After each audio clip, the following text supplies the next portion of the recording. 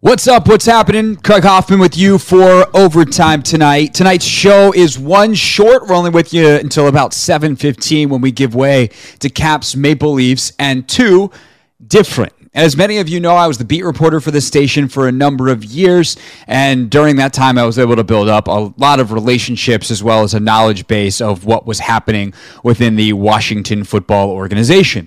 As the stories about the organizational dysfunction and workplace toxicity have been uncovered over the last few years, more than a few people have reached out on and off the record to provide context.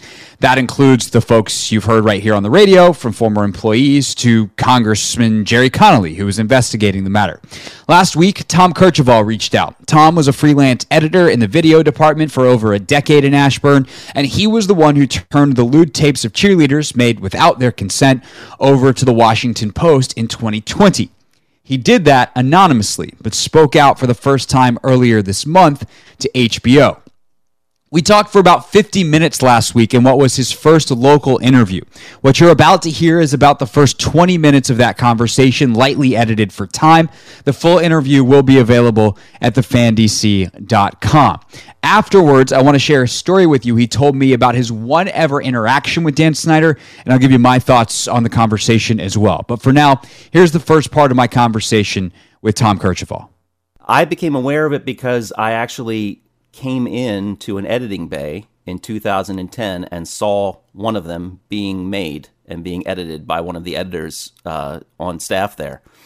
My responsibilities for the team, because I was a freelance guy, I would not work there during the day. I had my regular full-time job that I did during the day, and then occasionally during the week I would come out to Redskins Park, and during the season, I would come out 1 to 2 days a week in the evenings, and I would edit some of the television shows that they would run during the season.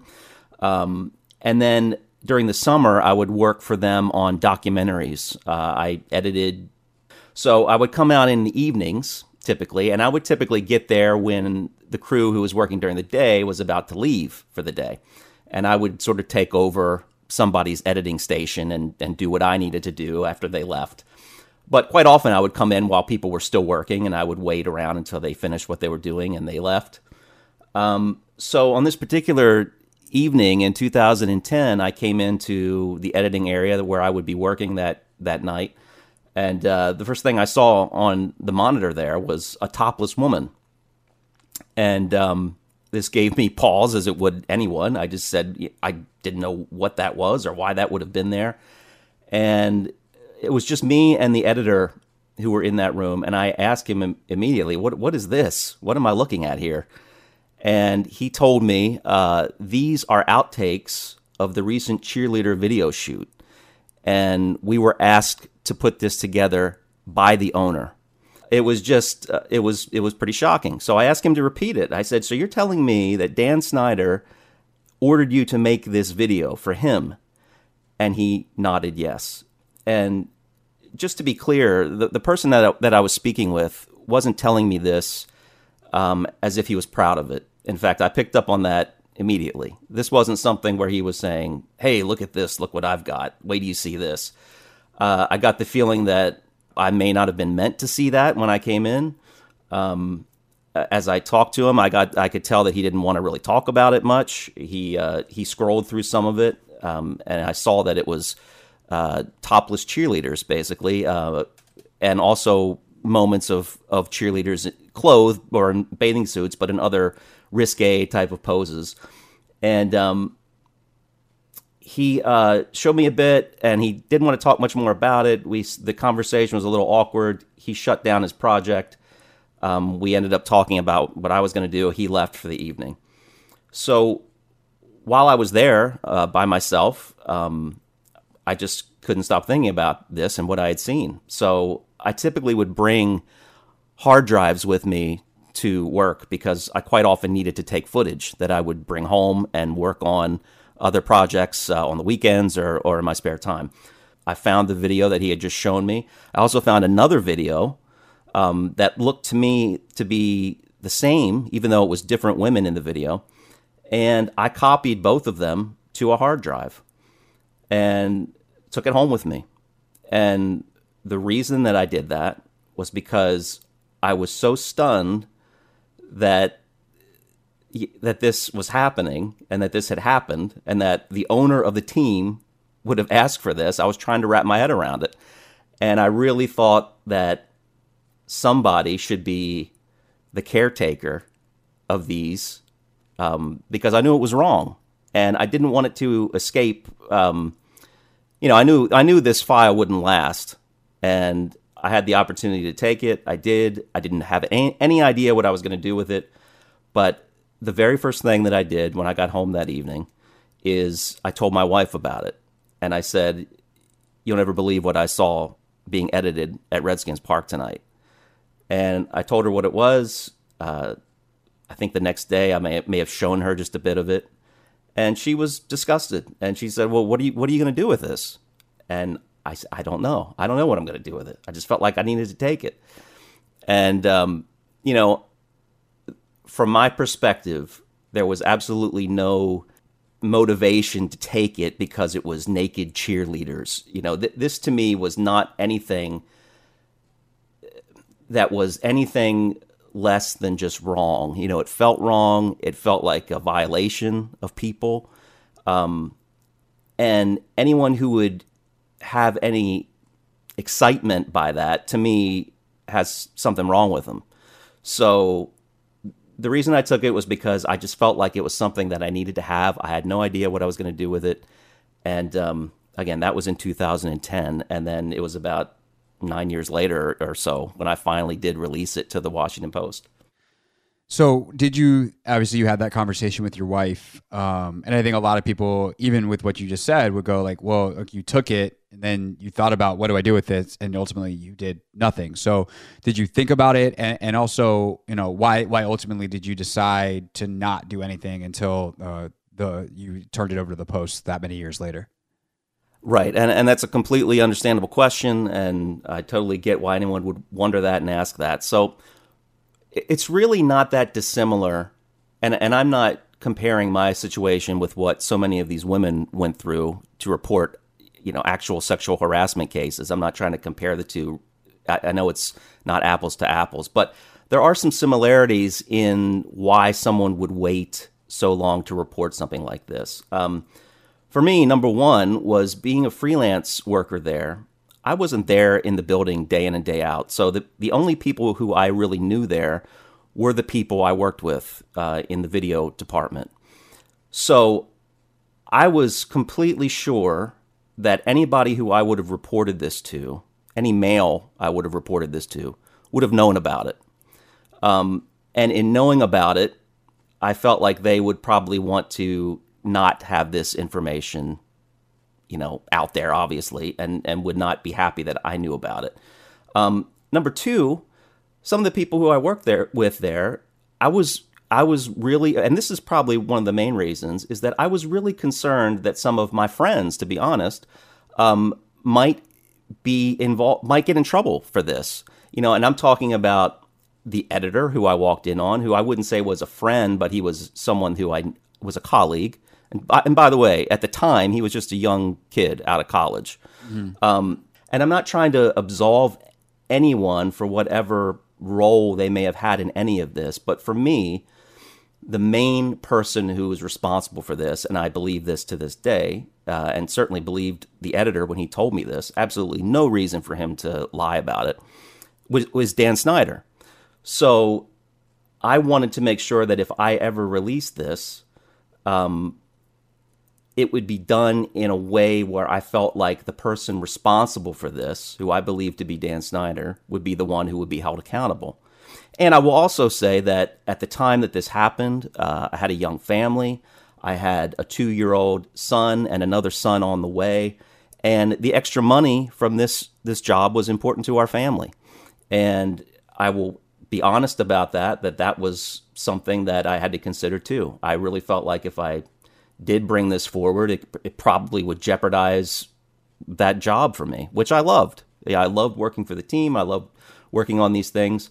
So it was something I wrestled with, and I knew it was there. I knew I still had it. I wasn't getting rid of it. Never shared it with anyone beyond my wife. Never sent it to anyone. Maybe mentioned it its existence to a couple friends, but absolutely never shared it. So around 2018, the story broke in the New York Times about the Washington cheerleaders in, I believe it was Costa Rica. That really brought everything back to the forefront for me. And that story really bothered me because I felt like it aligned so much with what I had seen, the cheerleaders being abused and exploited.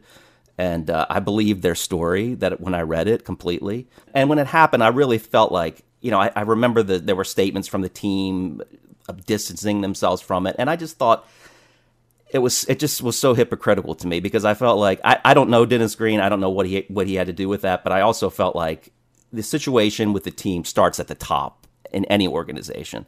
And I always believed that, Dan Snyder was ultimately responsible for these things happening. So that really bothered me in 2018. And I started to think about, I should probably think about, number one, making sure I still have these videos because they've been stored away somewhere. And number two, start thinking about what I'm going to do with them. And yet still I didn't work up the courage or the nerve because of these other things that I had already mentioned to release it. But it was much closer than it had been. And then in 2020 was when sort of the dam broke and the first Post story came out with Emily Applegate. And there were so many women there who were sharing their stories of the culture there and the abuse they dealt with on a daily basis. And that's when I couldn't sit back anymore. And I felt like I had something to contribute to the story on behalf of these women.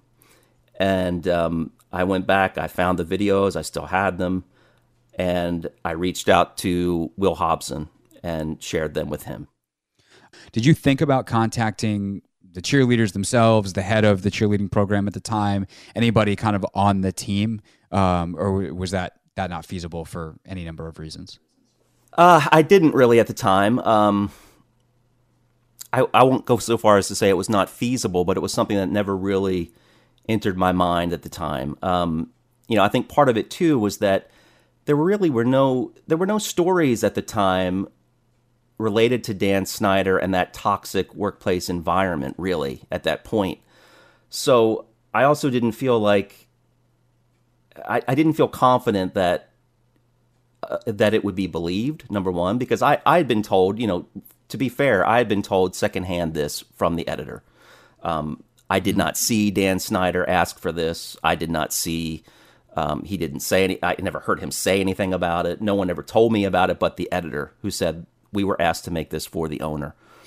So I wasn't confident that it would be something that would even be believed. So yeah, at the time, just with the lack of a networking circle that I really had there because of my freelance basis, I just never really thought or felt comfortable enough to search out the head of the cheerleaders and tell them what was going on and share it with them. Sure. So yeah, so that came later. Understandable. And then last but not least, there's been extensive reporting about how poor the HR structure was within the organization. Oftentimes one single extremely junior level person who had absolutely no power. And, if you report to them, they are winding up going to the same people that you didn't want to report this to directly because, as you said, they probably knew they were a part of this.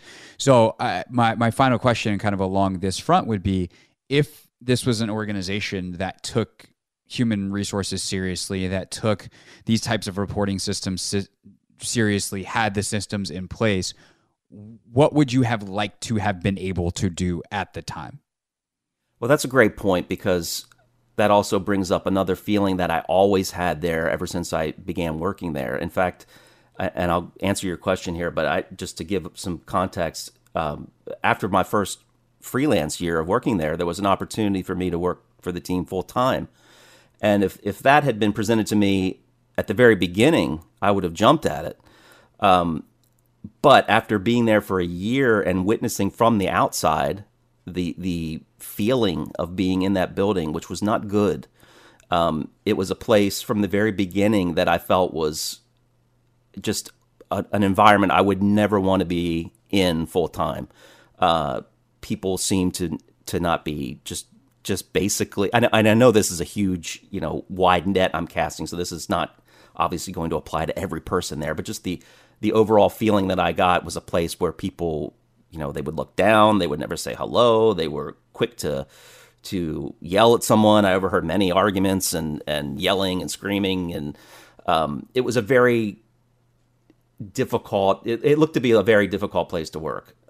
And then just in talking with some of the colleagues who did work there full time, who I had relationships with, I never at all had the feeling that this would be a place that would be conducive for me to present, or for anyone, not just me, to present a workplace problem that would be adequately dealt with. So when I read the reports of there being, no HR there and women feeling like they had nowhere to turn for their complaints, that all made total sense to me, because that was always the opinion or the feeling that I had. In fact, I remember one night walking in back in 2006, I guess it was. So, yeah, I guess it must have been my first year there. I was walking into the facility, and the door was locked, and I didn't have a card at the time, so I had to get someone to open the door, and that had happened a couple times, and so often, nobody would ever bother. You'd really, have to really make yourself known. Somebody opened the door for me, and it was Mark Brunel. And he was like, "Hey, how you doing? Come in." And just that simple act of courtesy, which you would expect really from anyone, was so out of place there that it just felt like this guy had done something amazing, which really all he had done was just gone out of his way to open a door for me. And that was, and the place was so pervasive with just that heavy negative feeling, that just that simple thing felt like a huge act.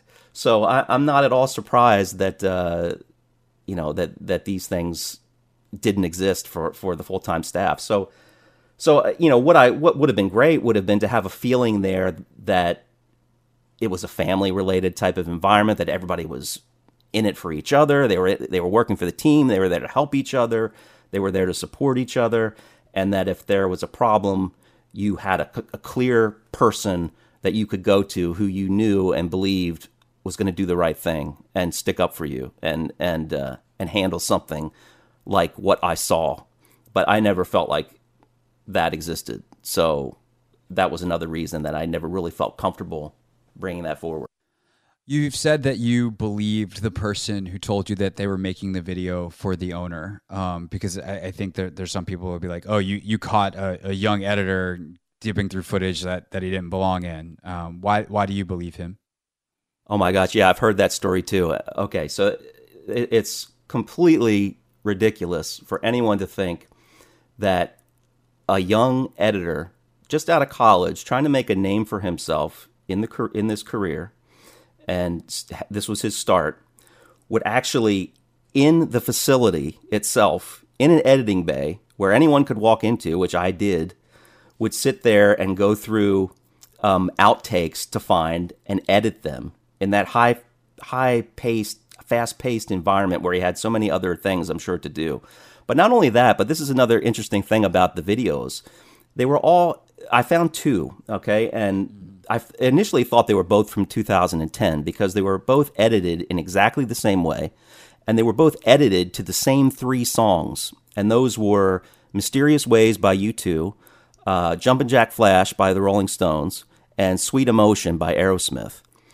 And I later found out that one of these videos was from 2008, when this editor who I walked in on was not even working for the team.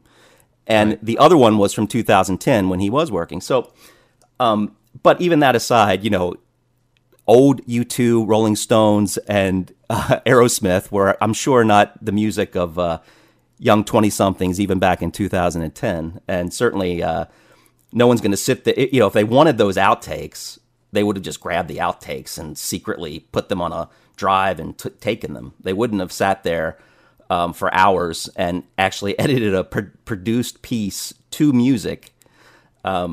So yeah, that absolutely no chance. It's just some of my interview with Tom Kercheval, who, as you heard, discovered and ultimately, after nearly a decade, turned the videos over to the Washington Post as well as NFL investigators. We talked for another 30 minutes about the NFL's role in all of this. And I also asked Tom if he ever had any interactions himself with Dan Snyder. That story, his one ever interaction with Dan Snyder, which actually I think really well summarizes what this story is all about, is next. I'm Craig Hoffman. This is Overtime on The Fan.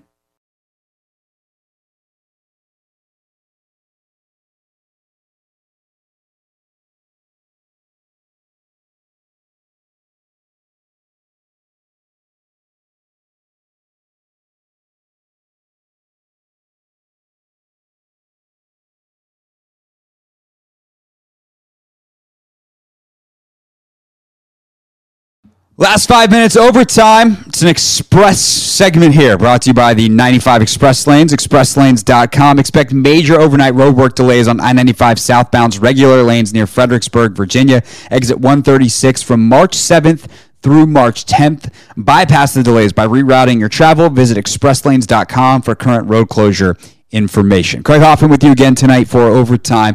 Tom Kercheval's interview with me, the meat of the show tonight. And I wanted to play one more clip for you because I thought it was a nice summation of everything that's happened and kind of who Dan Snyder is from my understanding of reporting on him for, at this point, over a half a decade. This is a man who, like many other powerful and especially rich men, enjoy the fact that they have power. I think Dan himself is someone who didn't have a lot of power growing up, like social, power to wield. And so he's became a rich person who owns stuff. He was someone who was like, let me see what I can get away with. And he did. And that includes, the type of things that he's accused of currently, and also just being a general terrible person to work for. And Tom was working on a project for Dan, or with someone else for Dan, and that actually led to his only interaction ever with Dan Snyder. I asked him, have you ever had any interactions with Dan? And this is the story that Tom told me. I had one interaction with Dan Snyder, and it was from a distance. And it actually wasn't really an interaction as much as it was me observing him. But Dan Snyder was just about to buy Dick Clark Productions, and he wanted someone to put together a sizzle reel of the many shows that Dick Clark Productions put together. So I was asked to come in the evening and work with this guy and put this reel together. And he was basically telling me what clips to use and that kind of thing. I later found out that one of the reasons I was chosen to do this was because no one else wanted to do these types of jobs, because they didn't want to run into Dan Snyder or have that possibility. So I was working with this guy for a long time, well into the evening. It was just kept going and going and going. It was very frustrating. And then all of a sudden, Dan Snyder walks into our editing booth, and he's wearing like a sweat jacket or something, and a couple guys with him. And he looked at me, and I could tell that nothing registered in his eyes, like, I have no idea who you are. So he immediately just looked away, and then he proceeded to just lay into this guy I was with like nothing I'd ever heard. Just, where the F were you? I've been trying to effing reach you all effing night. Screaming at the guy. And it turned out that he was trying to reach him on his cell phone, and the guy's cell phone had been turned off. And I remember just sitting there watching it and thinking, wow, he really is like that. If I had to write the script, or was reading the descriptions, or if I saw that written in a script, I would think, well, you got to be exaggerating, don't you? But it wasn't. It wasn't an exaggeration. He just 0 to 70 just destroyed this guy. And the guy was humiliated. And when Dan Snyder walked away, the guy just looked at me sheepishly and just said, as you can see, it's very important to keep your cell phones turned on around here all the time. And, that was the only time I ever saw Dan Snyder. And it lived up to a lot of the things that I had heard as far as what kind of a person and boss he is. And I kind of laughed, to be honest with you, as it was happening, because I was just like, wow, I can't believe that's real. So the things they say are true. These stories in general, and I've said this a bunch over the course of reporting on this, and it's worth repeating.